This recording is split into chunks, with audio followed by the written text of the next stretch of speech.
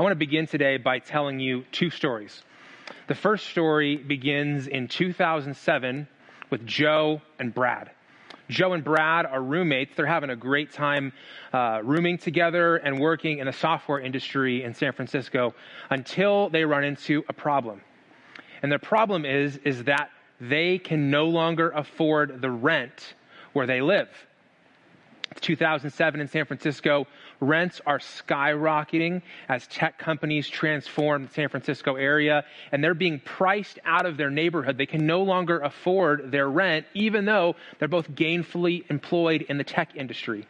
So they begin to think, what are some ways that we can generate more income? What are some ways we can figure out how to stay where we like living and still be able to make ends meet? They begin trading ideas, and then one day, one emails the other and says, hey, I have an idea. There's a software convention coming to San Francisco. All of the hotels are full. No one can find a place to stay. What if we become part of the solution? So their idea was to scrounge up 2 or 3 or 4 air mattresses and transform their loft into chic designer bed and breakfast with air mattresses at greatly reduced rates over the hotels. This idea takes off and they're able to cover their rent for that month. They end up taking their idea on the road and trying this in Austin, Texas, in Washington, D.C. They come along with an opportunity to pitch their idea to venture capitalists. And over the next few years, their idea transforms the way that people look at travel and lodging. The company that came from that simple problem is one that many of you know and love. It's the company Airbnb, a company that today in 2020 is valued at $31 billion. That's billion with a B. And it all started with a couple of roommates in the middle of the recession who couldn't pay their rent. Second story happens in 1949. This man, Chairman Mao, finishes his rise to power in China and the ushering in of the Chinese Communist Party, transforming that nation. 2.5 million Chinese leave China to head to Taiwan because they were part of the government that he was able to topple. And all Western missionaries are expelled from the country. In 1949, there were about 4 million Christians in China, and the world wondered what would happen to the church under this oppressive communist rule. And for the next 50 years, there's very little information that comes out of China about how the church is doing and what the real size and scope of the church is. But near the end of the 20th century, the Chinese restrictions begin to loosen, and word begins to trickle out, word that blows everyone away. While in 1949, there were 4 million Christians in China, in 2000, there are 60 million. Over half a century, the church has grown 15-fold, blowing anyone's expectations out of the water. And today, estimates are that between 80 and 120 million Christians live in China. Now, both of these stories, while very different in their particulars, the rise of an entrepreneurial tech company and the rise of the church under communist oppression, on their surface seem very different. But what these two stories have in common is this, that both of them tell the story of someone or something that flourishes when no one thought it was possible. And from those stories, we learn this lesson, that flourishing isn't dependent on what we think it is. We have biases and we think, man, building a company in the middle of the recession is a terrible idea, until Airbnb did it. The church can't grow under oppression and oppressive rule until it grows 15-fold without any help from the West. And in both of these stories, we see a reminder that we need today that flourishing is often dependent not on what we think it is, but on what we don't think it is. And it's possible even in the most difficult of times. So I wonder for you today, I wonder how you would finish this sentence. I could flourish now if blank. What have you been waiting on? What have you been counting on? What have you been placing your hope on that if this thing might happen, then you would flourish? If you feel so bold and you're watching on Facebook or YouTube, I'd encourage you to put this in the comments and let our team know that's hosting those experiences. What have you been waiting on? What have you been hoping for that if that could happen, then you could flourish? The reason why I want you to answer that question and fill that blank in is that I believe that we are living through a time when it's hard for us to believe that we can flourish. As we look at the future and the present, we go, man, if only this would change, if only this would restart, if only this would happen, then I could flourish. Well, over the next 3 weeks, we're going to be in a series called Flourish, and I'm going to push you and challenge you from the pages of Scripture to re-examine that mindset. Because I believe as people who are followers of Jesus, people who love and live within the pages of the Bible, that we can flourish in this moment right now. That we can flourish even if the things we've put in that blank don't happen ever, or certainly don't happen yet. And I believe as individuals and as a church, even in this season, God can enable us to flourish. And over the next 3 weeks, we're going to answer this question. What are 3 things that we need to flourish this year? What are 3 of the many things that we need to flourish? Now, I know that list could be really long. We can't have a series that lasts forever. But God has led me to 3 things that I believe are going to help me flourish this fall. And I'm going to share them with you. And we're going to tackle the very first one today from Genesis chapter 28. So if you have your Bible, I'd encourage you to open there. If you've been with us for a few weeks, we've spent most of the summer in the book of James, which is near the back of the Bible. We're going back to the beginning here this week in Genesis chapter 28. And we're learning about a man named Jacob. Now, as you turn there, I want to give you a heads up on something. What you're going to notice starting this week is when it comes to this main passage that I read, or other times where I don't specify the translation of the Bible, I'm making a shift. For the last 4 years, I've been preaching from the English Standard Version, which is a very popular modern Bible translation. There's nothing wrong with the ESV. It's not broken, and I'm going to continue to use it. However, for the last 8 months, in my own personal devotional time, just reading through the Bible, I've been reading from a different translation. It's called the CSB, the Christian Standard Bible. It came out about 3.5 years ago. And I got a chance to spend some time corresponding a couple summers ago with the man who oversaw the translation committee, and I really appreciate the perspective and the focus that those translators brought to this project. The CSB is not any less accurate than the English Standard Version, but I feel like it's a little bit more understandable and a little bit easier to read, especially if you don't have a background in the church and you don't have this massive wide vocabulary. I think this translation makes the Bible more accessible. So we'll still use the ESV from time to time. I'm still keeping my copy, but what you're going to notice is starting today, when we dive into the main text, it's going to be from the CSB. Okay? Awesome. Let's dive into Genesis 28, beginning in verse 10. Here's what we read. Jacob left Beersheba and went towards Haran. He reached a certain place and spent the night there because the sun had set. He took one of the stones from the place. He put it there at his head, that was his pillow, and he lay down in that place. And he dreamed. A stairway was set on the ground with its top reaching the sky, and God's angels were going up and down it. The Lord was standing there beside him, beside Jacob, saying, I am the Lord, the God of your father Abraham and the God of Isaac. I will give you and your offspring the land on which you are lying. Your offspring will be like the dust of the earth, and you will spread out towards the west and the east and the north and the south. All the people on earth will be blessed through you and your offspring. Look, I am with you, and I will watch over you wherever you go. I will bring you back to this land, for I will not leave you until I have done what I have promised you. Now, when Jacob awoke from his sleep, he said, surely the Lord is in this place, and I did not know it. He was afraid and said, what an awesome place this is. This is none other than the house of God. This is the gate of heaven. Early in the morning, Jacob took the stone that was near his head, and he set it up as a marker. He poured oil on top of it, and he named the place Bethel, though previously the city was named Luz. Heavenly Father, we thank you so much for your word. And we pray today that you'd speak powerfully through your word to our hearts today.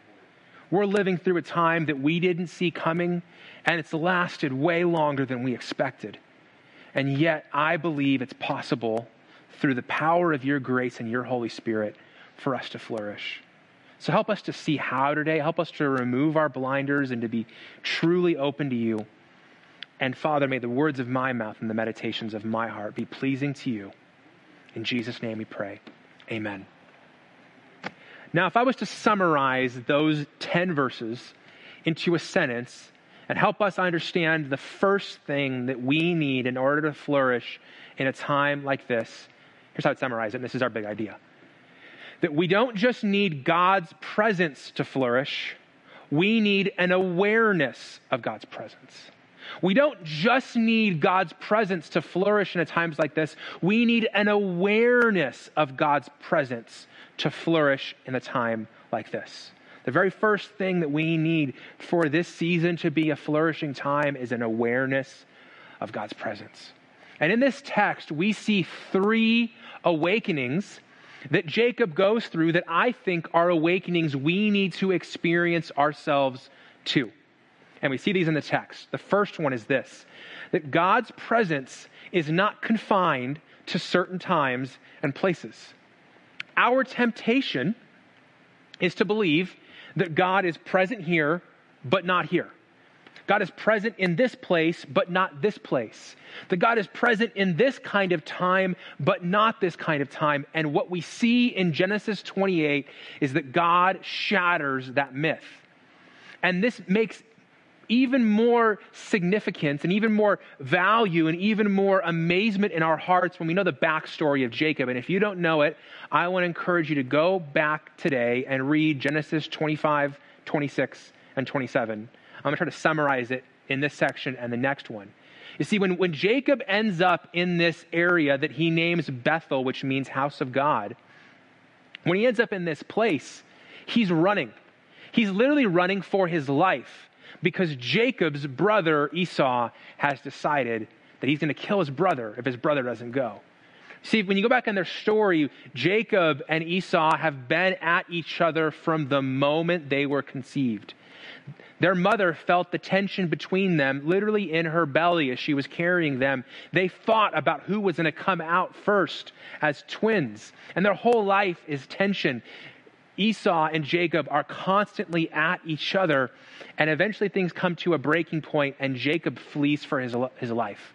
And I have to believe that Jacob's mother is at home grieving, mourning the loss of her son. And Jacob is grieving, leaving his family behind and leaving his old life and pursuing a new one.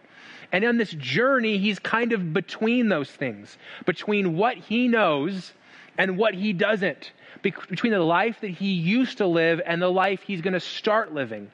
And that's a space that I think we can all relate to. And there's a term for this space that Jacob is experiencing and that almost all of us are experiencing in 2020. And that term is liminal space. Liminal space. You say, Scott, what is liminal space? Well, put simply, liminal space is the space between what was and what's next. Liminal space for Jacob is this moment in Bethel between leaving his family behind and going to move in with his mother's relatives to start a new life and search for a wife. Liminal space is that time between losing that dream job and figuring out what's next for your career. Liminal space is the time between that relationship falling apart and the grieving and healing it takes to be healthy in the next relationship. Liminal space is the time between these were the plans I had for 2020, and this is my sense of what's next after those plans have fallen apart. Liminal space is that uncomfortable time between what was and what will be. And the same thing is true for Jacob that I think is true for us. We do our best to make this space as short as we can. We try to do all we can to spend as little time as possible in the discomfort of liminal space. Let me share with you this quote about liminal space that I think will change your perspective. The writer says, liminal space is where all transformation takes place, if we learn to wait and let it form us. If you think back in your past, how many times did the greatest transformation in your life, did the greatest transformation in my life take place in that uncomfortable in-between, in that waiting room, as we were trying to discern what just happened and where do I go next?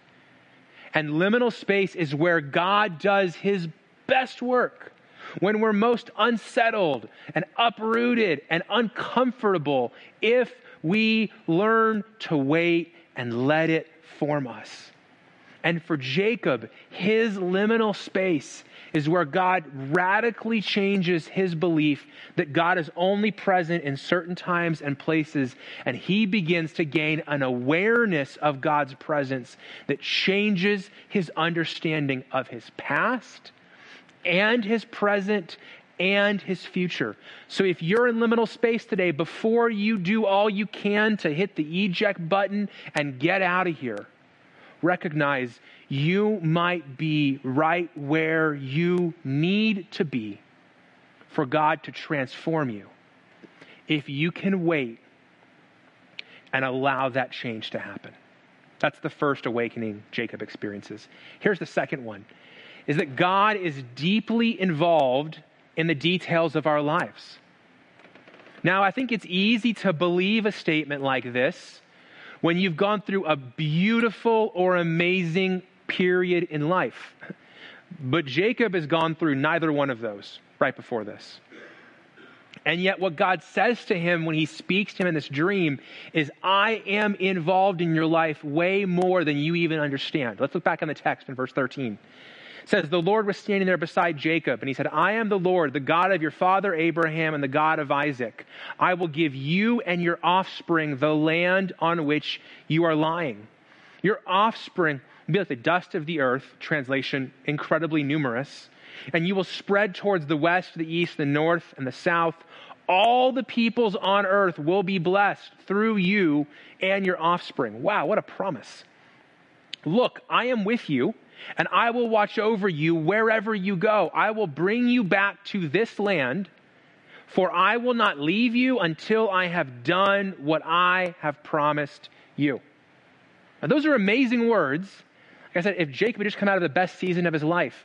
But what Jacob had just come out of was a season where he completely destroyed the relationships in his family.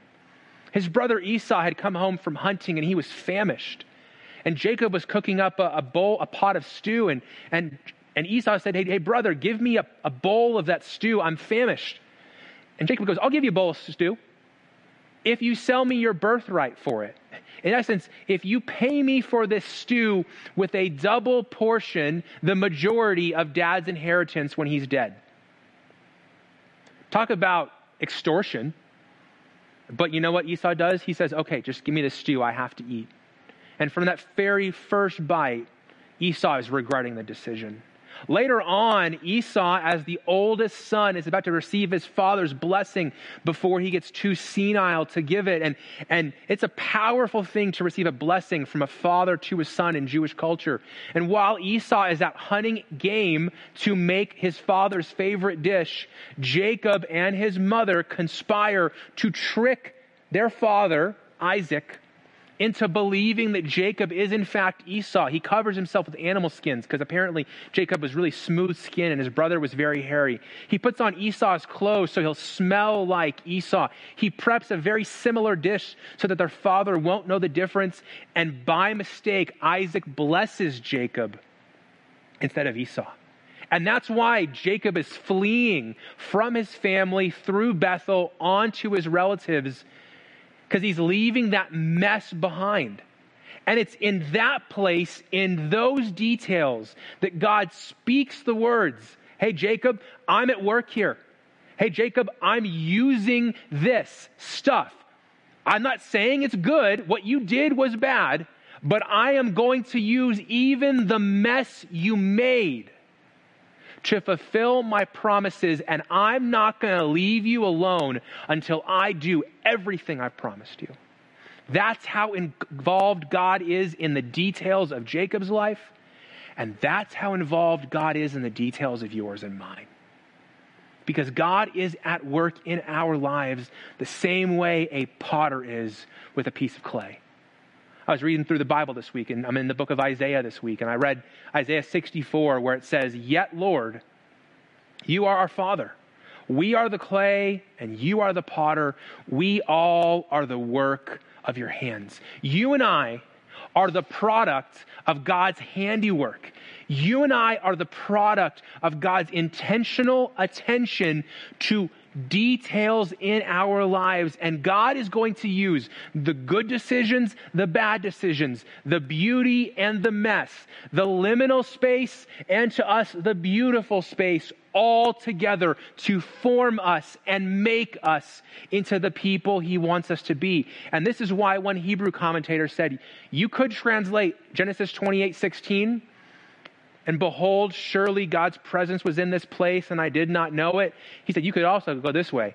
"Surely the Lord has been active in every phase of my life, and I didn't even realize it." God has been active in every phase of your life, whether you realize it or not. And when you recognize that, when you embrace that truth, when you awaken to that reality, you become aware of God's presence in a way you never have before. And that awareness enables you to flourish, no matter what season you find yourself in. Here's the third awakening that Jacob has. He awakens to the reality that our peace and our power are totally dependent on God's presence. I don't know about you, but sleep for me is about peace. It's about finding rest and renewal in the midst of a storm. And when Jacob lies his head down on that rock to sleep, he's hoping that God will renew him in the middle of an exhausting season. And what he experiences in that dream is a profound reminder that the peace he's looking for and the power he needs in that season are completely dependent on God's presence, not his own abilities. And there's a passage from the New Testament where Jesus speaks that I think summarizes this so well. It's a very well-known passage. It's John 15, where Jesus says, "I am the true vine and my Father is the gardener. Every branch in me that does not produce fruit, he removes. And he prunes every branch that produces fruit so that it will produce more fruit. You are already clean because of the word I've spoken to you. So remain in me and I in you. Just as a branch is unable to produce fruit by itself unless it remains on the vine, neither can you bear fruit unless you remain in me. I am the vine, you are the branches. The one who remains in me and I in him produces much fruit, because you can do nothing without me." Jesus is saying to his disciples and us what God was saying to Jacob. That if you're in a season where you're struggling to feel power and confidence, when you're in a season where you're struggling to feel peace, those are not found in yourself. Those are not found in your circumstances. Those are found in remaining connected to and aware of God's presence. Because apart from that, we can do nothing. We can do nothing. We don't just need God's presence, we need to be aware of God's presence. And let me illustrate the difference between the two.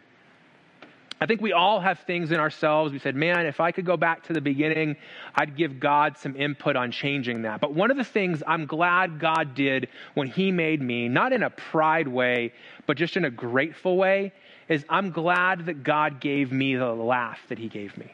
I love my laugh. It's one of my favorite qualities. I'm just so grateful that God put that little sound in me when I was being knitted together in my mother's womb. And so from a very young age, I've just loved laughing. And I've loved going to movies and laughing at movies. And I know for many of us, we've been watching movies at home. I saw somebody post this week that their favorite movie theater is reopening and they were overjoyed. But movies are typically one of the things my wife and I do for date nights. And so several years ago, we went to a movie theater, and this was one that didn't have the leather recliners or the pay for in advance. You just showed up and found a seat. And so we got there, and it was a very popular movie. The theater was just jammed. All the floor seating was full. We turned and looked at the tiered seating on the stairs.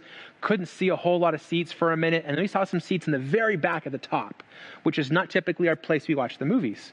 But we went up there instead, found our seats. The movie started, and it was a comedy. It was hilarious. It was one of those movies where you find yourself laughing even louder because everybody around you is laughing. We were having a great time. And after one particularly funny scene where I know I was in full cackle, my phone buzzed. Now, I know the movies tell you don't look at your phone during the movies, but I just couldn't help myself. So I pulled my phone out, kind of surreptitiously looked down. I recognized the name and the text, and I hit swipe. And the text message says this: "Hey, are you watching?" And then it names the movie I'm watching, and then it names the theater. "Are you watching this movie in this theater?" And I type back, Y-E-S. "Yes, I am." And then I write back a second, "How did you know?" And they just text me an emoji, and it's the laughing, crying emoji. They knew that I was there because they heard me laugh. And later we learned after the movie was over, they were sitting near the front, I was sitting near the back, and they could make out my laugh amidst hundreds of other laughs. And we joked about it, we laughed about it, how distinct my laugh was, but I was thinking about that story this week. And this is what I recognized, that I was present with them, but they weren't aware of it. And it wasn't until they became aware of my presence that their experience changed. Friends, God has been present with you if you're a follower of Jesus every second of every minute of every hour, of every day, of every week, of every month of this year. But have you been aware of it? Have you lived with an awareness of God's presence? Because here's the promise we have from the Apostle Paul in 1 Corinthians 6. He says, "Don't you know that your body is a temple of the Holy Spirit who is in you, whom you have from God?" See, God doesn't dwell in buildings anymore. He dwells in people. And if you're a follower of Jesus, you are a temple of the Holy Spirit. God's presence is in you. He is with you. And the question isn't, is God with you? The question is, are you aware of it? And there's so much bad news in our world today. I'm sure we'll get a breaking news alert while I'm preaching today of something else that's happened. So let me give you a good news alert. God is present among us. Even though I'm talking to a camera and speaking in front of hundreds of empty chairs, this experience we're having through technology, God is present among us. And He isn't just present among us, He's present in us as temples of the Holy Spirit. And here's the rest of the good news. God will always be present with us. He promised us when He went back to heaven that He would never leave us nor forsake us, and that He would be with us always. But here's the challenge, and I'm as big of a failure at this as anybody. I often forget that. I often lose sight of that. I often go through an entire day not ever really being aware of God's presence with me. And so I've been working on changing that. And here's how I've been staying aware. A little over a month ago, I downloaded an app on my phone called the Pause app. You can find it today at pauseapp.com. If you've got a smartphone, an Android or an iPhone, if you go to pauseapp.com and scroll down, you'll see your particular store and you can download this app. But twice per day, I have mine set for 10 a.m. and 2 p.m.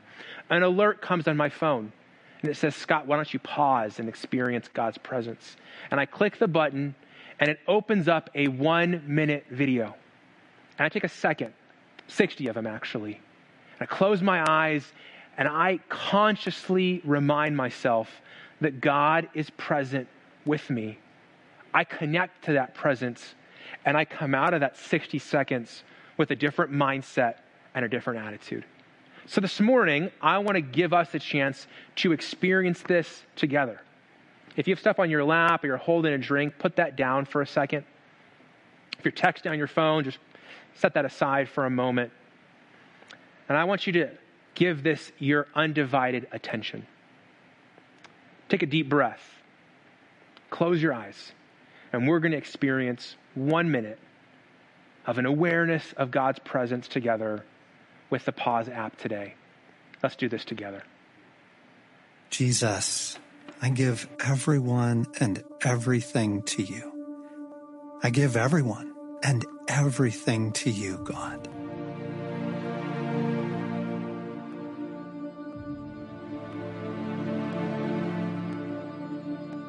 I give myself to you, Jesus, for union with you. I am created for union with you, God. I give everything in me for union with you, Lord.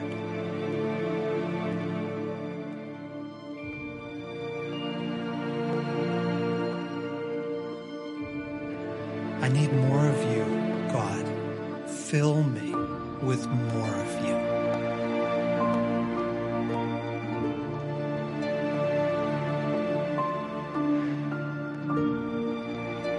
That's good. That's enough for now.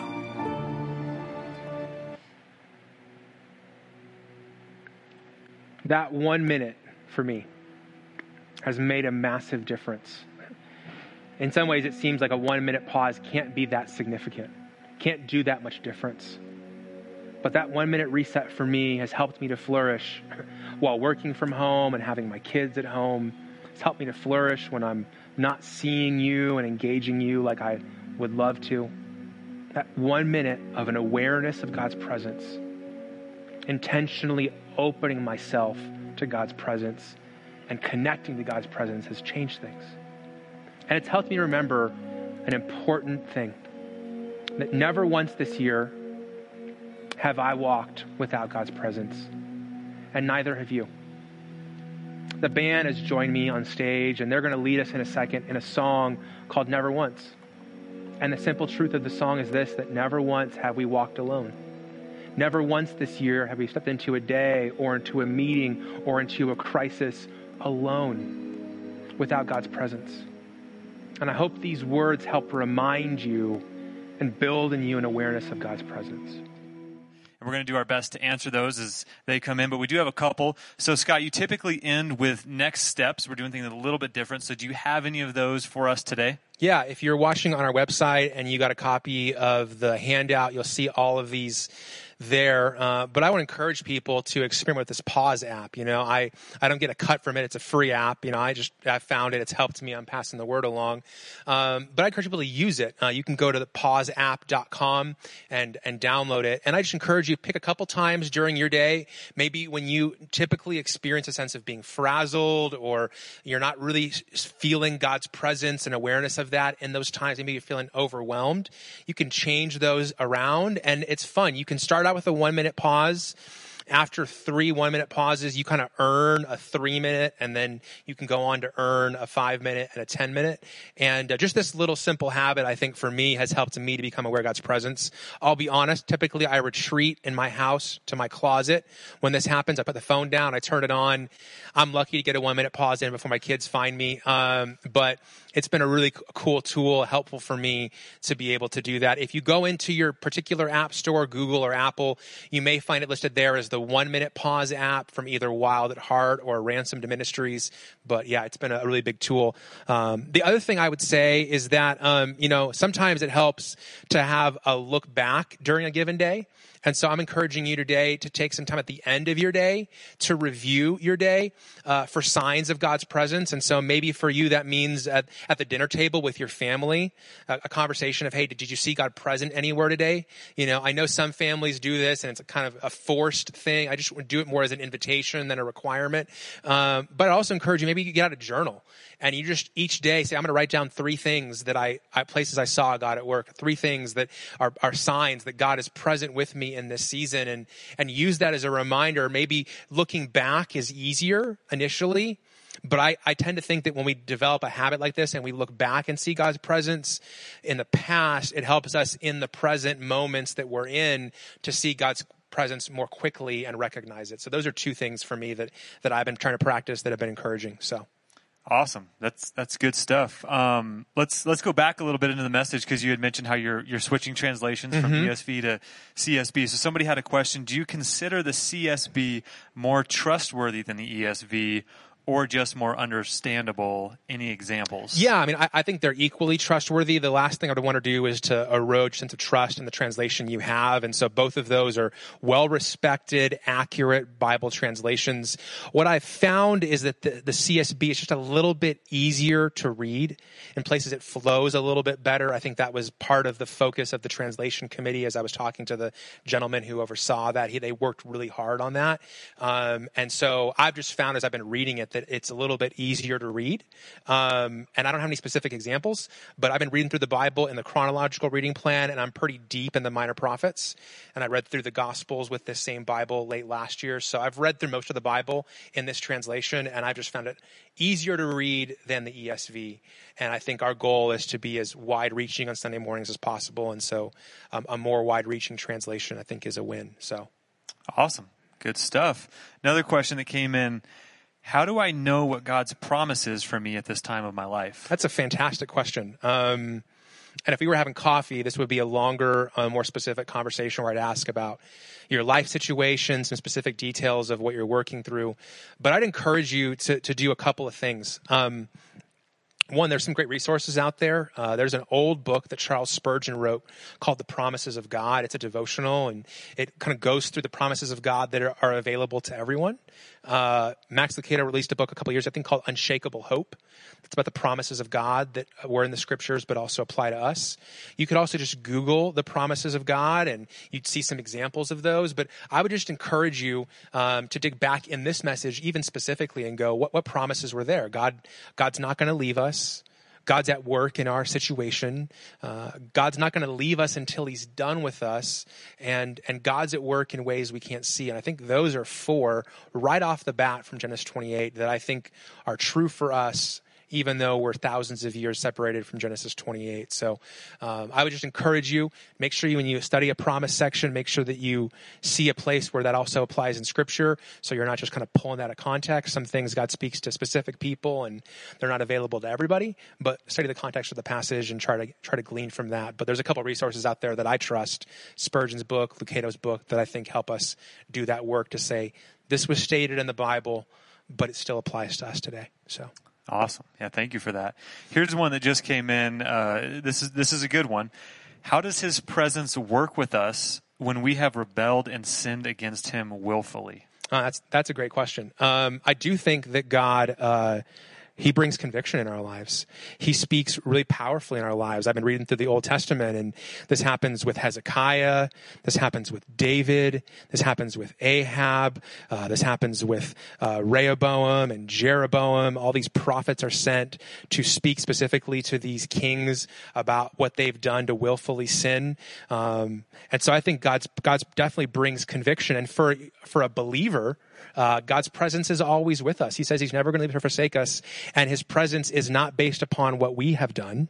It's based upon his promise and what he has done for our salvation. So I don't believe you can make the argument from Scripture that God removes his presence from a believer.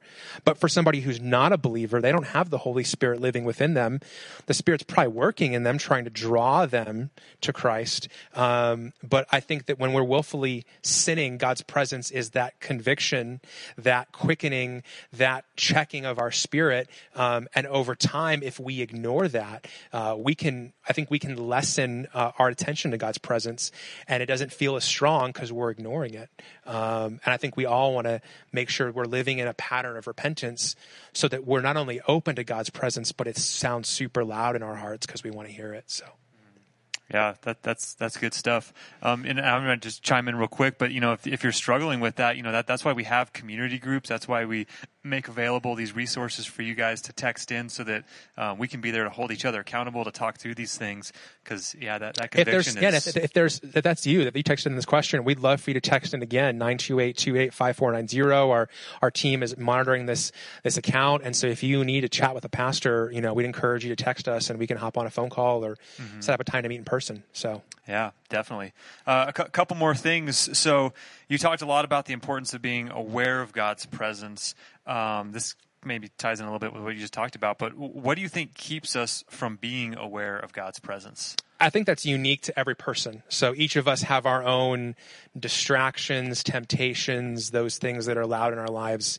I think some common ones are definitely things that have gone up in 2020. We're seeing that kind of culture-wide, we're all using our phones more. If you have an iPhone, every Sunday morning during the church time, your phone goes off with your screen time alert. And so I got mine this morning, and it said I was up 14% over last week, which means that I'm on my phone more, which probably means I'm more distracted, which probably means I'm less aware of God's presence, which is probably why I'm preaching this today, because I need this. So I think for a lot of us, we've been on our phones more, and social media use, in my mind, can be a distraction. We also know that news watching is way up. All the ratings for all the news networks are way up in 2020. And if you watch the news, typically what that's going to mean is you're more afraid, you're more stressed, you're more anxious, and you're trying to process more information than anybody ever has in human history about the state of the world. And so I think social media, news, and then I think just the speed of life. Our life speed may have changed with COVID, but many of us just fill our lives to the brim. And because of that, there's not time to turn and pause and be quiet and sense God's presence. And so I would just encourage you to reflect on, is the time you're spending on your phone really leading you into greater awareness of God's presence? Is the time you're spending watching TV, whether it's news or binging Netflix, is that leading you into more awareness? And then is the schedule and the pace of your life leading you into that? And if it's not, then I'd encourage you to step back. I'm not saying that you should not watch the news, throw your TV away, throw away your phone, and walk everywhere. I'm not saying that. But I do think there's a way to use those things that leads us into God's presence, and there's a way to use those things that lessens our awareness of God's presence. So those are biggies for me. Yeah, awesome. Thanks for sharing that. Looks like our last question here is just really, do you have anything else that you wanted to share with us, that you wanted to touch on before we close out today? We put our final next step in here, that remember where true peace comes from. I think our tendency is to think that we'll find peace when circumstances line up, when we get into this ideal time, but that's just not the case. I love what Sheila Walsh says. I've got a quote here from her. She wrote, "Peace is not the absence of trouble, but the presence of Christ." And Jesus even promised us, hey, in this world, you will have trouble, because he did. I mean, his trouble literally cost him his life. He says, in this world you have trouble, but Jesus says, but take heart, for I have overcome the world. And now that we're living with the presence of God in us through the Holy Spirit, we can find peace even in the midst of trouble because of the presence of God that is with us. And so I think all of us like to think that 2020 on the back end is going to be better than the front end. We'd all like to think that things are going to quiet down, calm down, normal, whatever that is going to return.